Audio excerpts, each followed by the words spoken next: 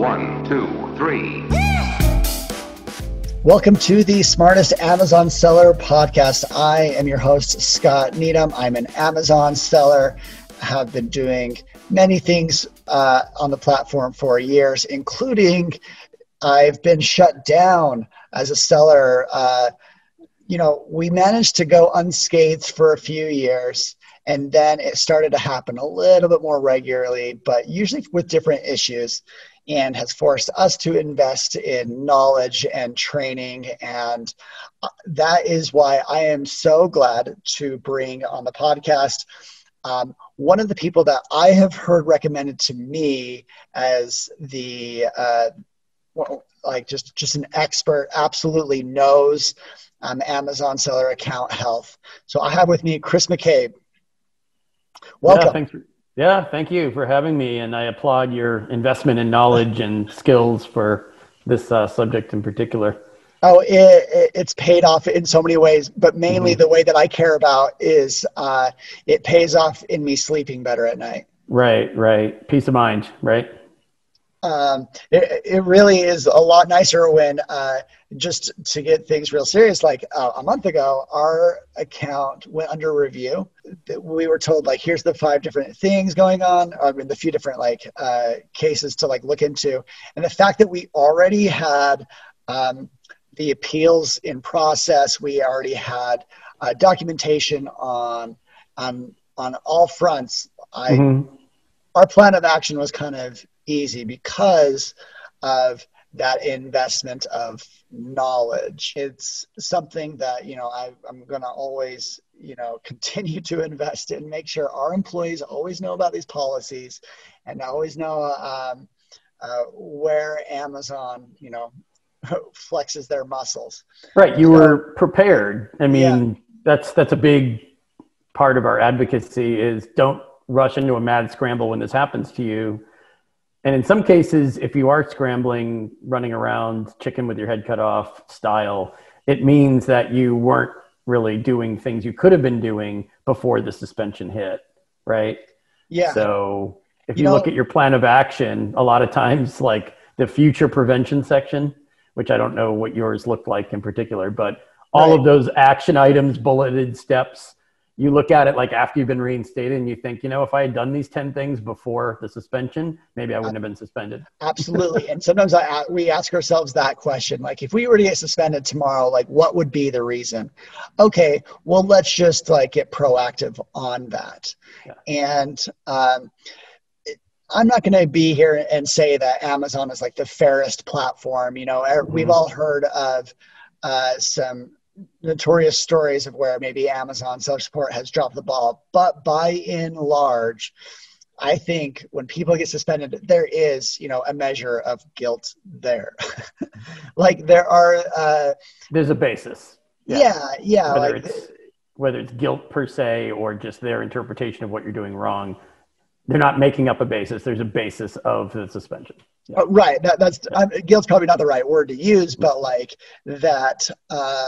there's things that people could have done to stay further from the line, further from suspicion. And it's not a matter of if, you're going to brush shoulders with the account health team, but kind of when.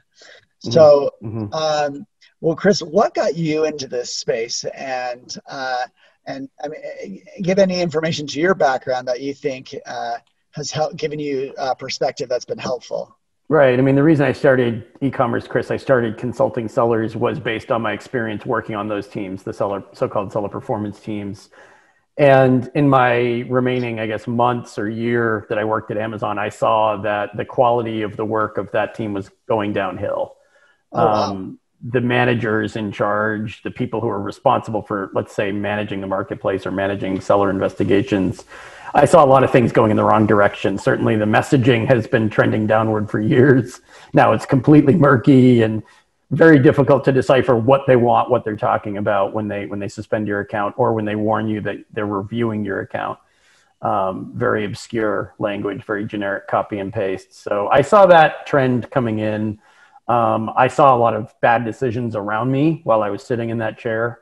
And I thought I could, sort of better serve the Amazon seller population on the outside by advising, counseling, providing guidance and advice as a consultant versus Yeah. working there. So, It does feel like, so how many years ago was it that you I left 8 years ago now. Okay.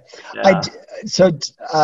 I actually see that Amazon is taking a few more steps to be a little bit more proactive and actually Yep. consulting with sellers. Mhm. And A maybe little bit doing, more. yeah, maybe doing what you Yeah. envisioned, Mhm. should have been done. Maybe they're slowly rolling some of that out. Like we Yeah. got a call a few months ago. We're saying like, you're not under review, but you might be, and here's why. Like, here's why you would get under review. Yeah. Account health services didn't exist when I was there. That's a recent creation. I feel like any effort that Amazon puts to keeping sellers active, I'll applaud it. I'll be like, good. This is like, this is the right direction. I think one positive step they made this year into last year is they understood they have to change the nature of the engagement. Now, we might argue whether or not they could be doing more, whether the engagement's quality. I've got my own qualms with the account health reps that I've listened in on a lot of their calls with my clients. Sometimes they give good information, sometimes not so good, sometimes misleading. It's very mixed, very inconsistent. So they are trying to engage more. They understand, at least now it's on their radar screen, that sellers aren't happy. I think if you go back a couple of 2-3 years, they weren't even aware or didn't care that sellers weren't happy. So now they're at least kind of aware of this. It's in the public realm. Yeah. Sheesh, a lot to peel back from there. But I actually had our team, Buy Boxer, we have an employee, and she actually listened to you talk about at a Prosper webinar and had a few questions that she's like, I'm like, oh, these are exactly the type of questions that I hear about. So I prepared you with some, but something that's pretty common is like, if you can't get a response from Amazon, what is the best way to escalate if you don't pay for an Amazon account manager? Well, a lot of our clients have account managers, but they're not performing functions that relate to pushing seller performance for responses. They say they can open a ticket for you. They can try to follow up with you by doing, a couple of internal actions, but that we don't see that moving the needle much. That's why we end up doing more of that heavy lifting than the account manager does. So while account managers can be useful for certain tasks, and sometimes they can create an internal escalation if you're really getting, pushed around and nothing's happening. But that's a minority of cases. Usually doing our external escalations is more productive, more useful than their internal working. And also, we've talked to a lot of account managers that are very hands-off about it. They just say, look, I can't push them. It's outside of my wheelhouse. I've done as much as I can. Some of them have been very definitive where they draw that line and say that that's not what their monthly work with you is all about. They're getting to the point where they understand that that's not a good enough answer, because loads of sellers are just ditching their account managers. Well, and when they don't want to pay. Yeah. When we got an account manager, that's what justified the cost. Yeah. If this keeps us less time suspended, then it's worth it. And then when we realized that, like, we'd like to have this, but it may not be worth it, we actually left the program ourselves. Okay. And so you know what I'm talking about. Yeah. Very much so. And a lot of sellers think it's a panacea. They think, you know what, this is worth the investment. This will solve our seller performance problems, or it'll go a long way towards easing the burden and the pain of those problems. I've had a lot of sellers contact me before they agree to join the paid program. And I paint a picture of reality, which is, it depends on who you get. Somebody might be proactive. They might be a ghost. Somebody might help you resolve these problems. Unfortunately, a lot of times I'm on these three-way calls, seller, account manager, and me. And I'm kind of not just saying, hey, in our experience, we've tried this, maybe you can try that. I'm doing more than that. I'm coaching the account manager on, this is what needs to happen. This is what you need to do. I'm like not even employed there anymore, and I'm doing their part for them, which is I feared that as they grew this program in the last 2 or 3 years, because they've had this program, they've had account managers for sellers for Yeah. 7 years or so. Yeah, like 8 years. Yep. And but like about 2 or 3 years ago, they actually made a push to make it a bigger thing, and they kind of grew their team. And I was like, that's not always a good thing, growing the team and advertising this service, because you kind of dilute some of the expertise, some of the connections that the older account managers have. Specifically, we had 1 or 2 technical account managers that they just had the connections, and they're super valuable. But then we've had other account managers where they kind of like do what you were saying. They don't know all the things that they can do. Right. Some of them just haven't been trained. I mean, it's not going to be a useful program for seller performance related issues until they start training account managers on what seller performance is and how it operates. And until they resolve some account managers were doing things they weren't supposed to be doing to help out their sellers. That created problems where Amazon had to limit their reach and limit the scope of their access to certain tools, which made them less likely and less able to help. So that's not their fault necessarily, but there's just a lot of moving pieces there, and you have to kind of coach them through it as it is now until they turn that corner where they're going to come at you and say, part of my program with you is to help you resolve ASIN suspensions, policy warnings, violations, false positives, right? What are we seeing this quarter? Tons of false positive warnings. Oh yeah. For sure. So if you don't have like a direct line, is there, to most sellers out there, is there any way to speed some of this process up to get a response? Yeah, I mean, we have some of our clients calling into account health, like you said. Sometimes that's worthwhile, sometimes it's not. But just to find out, the main reason why you're contacting them these days is to get a yes or no on has this been reviewed or not. I know that sounds basic, because if it's been reviewed, you should have gotten a response. But as a lot of sellers have found out, you don't often get an answer to an appeal. Interesting. Yeah. When you counter performance notifications, we've counseled sellers for years. Sorry to interrupt. No. To respond in writing when you get almost any notification, I'll say, at least to get your account annotated. We don't tell people to do that anymore, because odds are they're not going to respond and tell you that they've annotated the account, because as it is, they're not responding to a lot of appeals to reinstate ASINs. And account health can sometimes tell you why there's been no response. And what's even more alarming, and hopefully 2021 won't be like this, is that sometimes account health says, oh, they're not going to respond. They've already reviewed it and they've already denied it. And you weren't even told. You're waiting. Oh, wow. So does everyone have access to account health now? Yeah. Okay. You should be able to call into account health.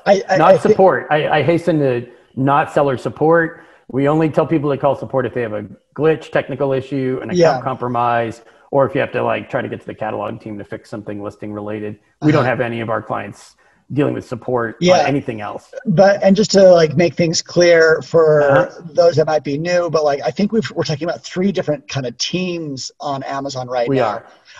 There's seller performance. They're the judges, they're just the ones that lay down a punishment or whatever. That's seller performance. Then there's account health.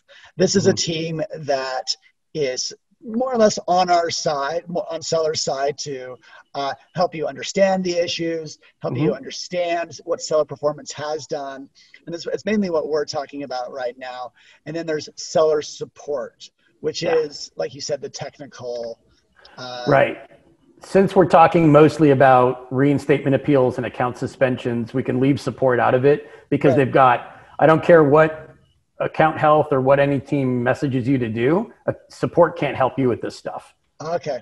They can hurt, but they can't help. So forget support. I'm just sure for some people listening, this is maybe the first time they've even distinguished between these 3 teams.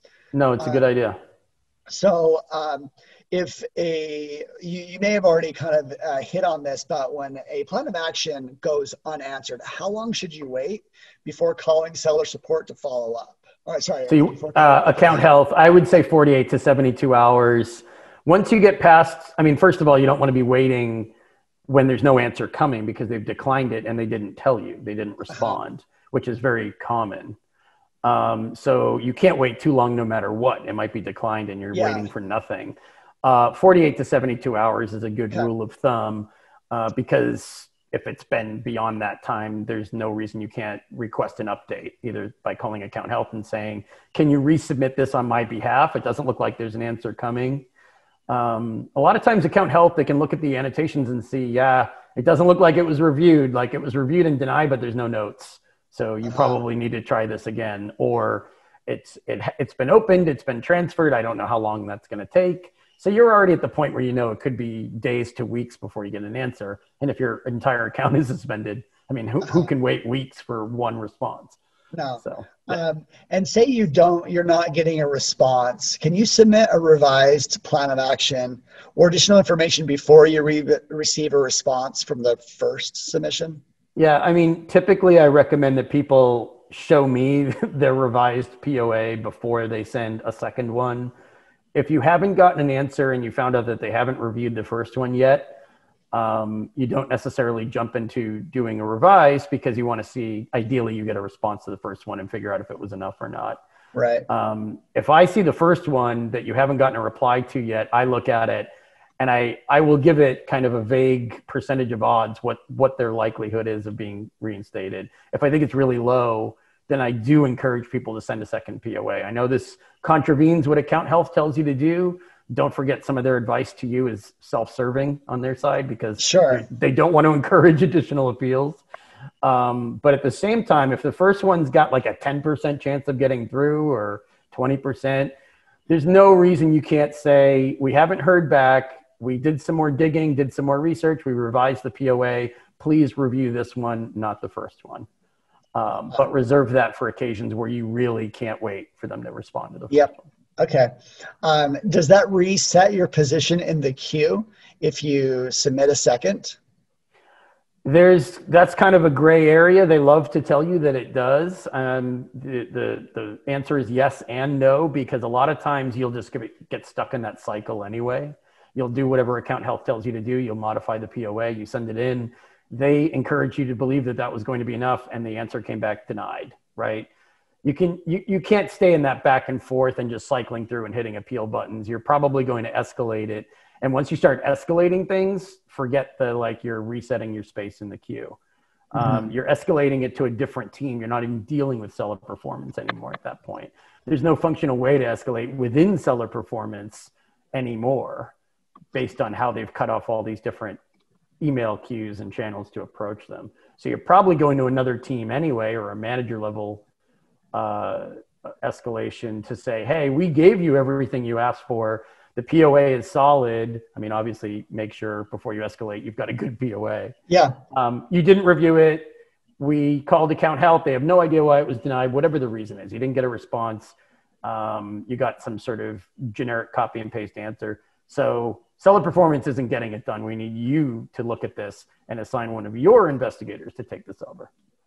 Interesting. Wait, so then you're not at the back of a line. You're basically in line for someone else who's higher up, who has their own team going through escalations. That's a totally different process. And it's a process that account health either doesn't understand well, or they're aware of it and they are told not to encourage it.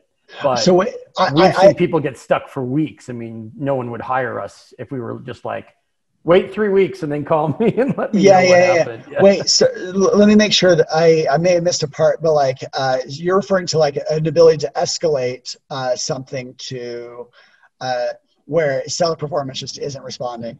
Right. Is there a best way to start that process? I mean, there are a lot of publicly known figures who are managers at Amazon who write articles or give interviews or appear in front of Congress. There are a lot of people who are in charge of managing the marketplace. Those are public. I'm not going to name them today. Yeah. But they're publicly named higher ups who have teams that delegate investigations to. In an ideal world, you would not have to write to these people. But and one of the values of working with you is you do know the different executives or employees, and you're able to figure out what issues they care about. And don't waste their time. I mean, send them. Don't escalate if you've got what's probably an unacceptable or poor POA. Don't just say, well, I need to escalate and I'm not sure what that means and I'm not sure what to escalate with, but I'm just going to send my POA to somebody else. Yeah. That's wasting that person's time, and you're burning a bridge to that person in the future, or that team, let's say. Absolutely. Same as you would if you were submitting multiple terrible POAs to sell a performance. You're essentially slowly burning your bridge to them too. You only get so many shots at it. That's why at the end of that email people get sometimes, it says, we might not respond to you next time. What is that? I mean, they overuse that language, but long story short, what does that mean? It means you're sending us something that's not acceptable. We're sending you messaging back that says we can't take it, right? They're not clear about why necessarily, but long story short, they're telling you we can't reinstate you. That means you have to change. Something has to be different. Yep. That's not something you can escalate with. You got a great POA, they're ignoring you. That's something you can use. Here's a specific regarding intellectual property appeals. How do you proceed if Amazon will not accept the legitimate invoice you have provided from an authorized distributor? And the respondent is saying that they will only accept a letter of authorization or a rights owner retraction, but the rights owner is not responsive. Right. Complicated stuff. First off, I usually say get a reliable, consistently successful IP attorney to take a crack at it to try to get the retraction. That can only help your odds. Maybe they'll write back to the attorney, more likely to do that than they are to write back to you. If you tried that, or that's not really a realistic option, or the brand told you they're never going to retract it, the rest of the plan of action, instead of saying we've resolved past complaints, is to say we've got a rock solid way of preventing future complaints. How do you do that? Well, I'm sorry, but unfortunately reselling isn't what it used to be. You have to convince them that you're not going to attract infringement claims from brands you sell in the future. So how do you do that? You get it in writing, or you create agreements with those brands, or you have your IP attorney work with those brands. But you can't just list and sell randomly without having any idea if they're going to submit infringements against you. That's what's changed in reselling over the last couple of years. And what is the infringement that we have a brand that we've partnered with that is that tries to enforce, some governance on the channel, and they mainly do this through transparency, and that's probably the best way. But they have had some people weed through. What is a brand's best control? Like, what do they do? Trademark, or are we talking copyright? Like, what's the Amazon doesn't enforce exclusivity. So for brands selling on Amazon, you can't just knock people off by saying they're not authorized. That's not what Amazon, if Amazon wanted to do that, they would let you gate your brand and no one would ever pop up as a reseller. But gating doesn't exist in that form. So this is the workaround that a lot of people do. They send threatening letters, they send cease and desist.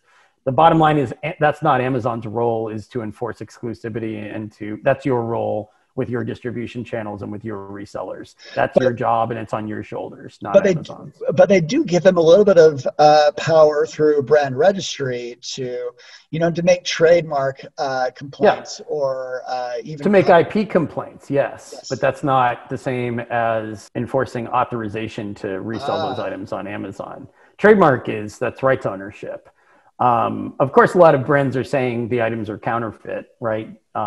Whether or not that can be proven, that's something that Amazon doesn't want to get involved in either. They tend to say, well, you guys go fight it out somewhere, go into court and fight about whether or not if they're counterfeit and there's an allegation of counterfeit, typically Amazon takes the listing down and sends a warning to the reseller. Now, of course, you can come back and say, they're not counterfeit, we're disputing this. Like you said, here's the invoice, but it makes for a better argument for you to actually have a letter of authenticity from your supplier. If you're buying from an authorized distributor, you shouldn't be getting hit with these infringement claims from the brands anyway, unless the distributor has a terrible relationship with the brand, even though they're authorized, which is kind of bizarre. But the bottom line is Amazon doesn't want to referee those disputes. You have to be on good terms with the brands. And if you don't know the brand, you have to make sure your supplier, your distributor, is on good enough terms with the brand that the brand knows who you are. They know you're selling their stuff on Amazon, and they don't care. They're going to let it go. Let's see. Where do you look for information about the changes that are happening? How are you staying up to date? Me personally? Yeah. We're in touch with all the main players, all the teams, all the main players in this ecosystem all the time. So it's not hard for us because a lot of people volunteer information to us, whether it's sellers, whether it's Amazon, whether it's other consultants, other people in the niche or the consulting business. We're always up to date on this stuff. if you're talking about a seller, I just caution people against believing everything they see on the forums. Make sure you're vetting, you're doing some fact checking, you're vetting the content before you start believing things. I don't mind if people cast about reading things in different areas and for comparison purposes. Checking different sources is great, but before you start believing what you're reading, make sure you double check it with people who know. One unfortunate thing about the Amazon space is there's a lot of people who say they know. They don't tell you how they know.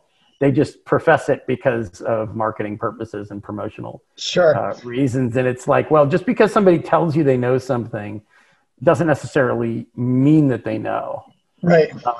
Unless you hear it somewhere else, or you see it in experience, or you fact check it with other reliable sources. I mean, it's the same thing as checking your news feed, right? You can't believe everything you see that pops up on Facebook. I mean, it's kind of the same principle. Yep. So decide with your own skill set, your own knowledge, and your own research over time, decide who you consider to be a reliable source and what rings true with your past experience and not, and then base your future judgments on those past experiences. Awesome. So let's see. Now we're in Q4 of 2020. What's like some of the newer things? Like you mentioned, there's been some false positives.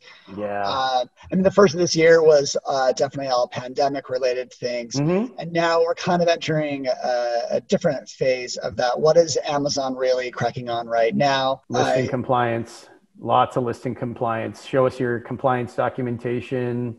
A lot of supplement sellers are hit by this, but others as well. Safety documentation, testing documentation, making sure there's no unsubstantiated health claims in a listing, making sure there's no seller specific or what they call PDP abuse, product detail page, seller specific information that refers only to you, not to other sellers who could be on that detail page with you.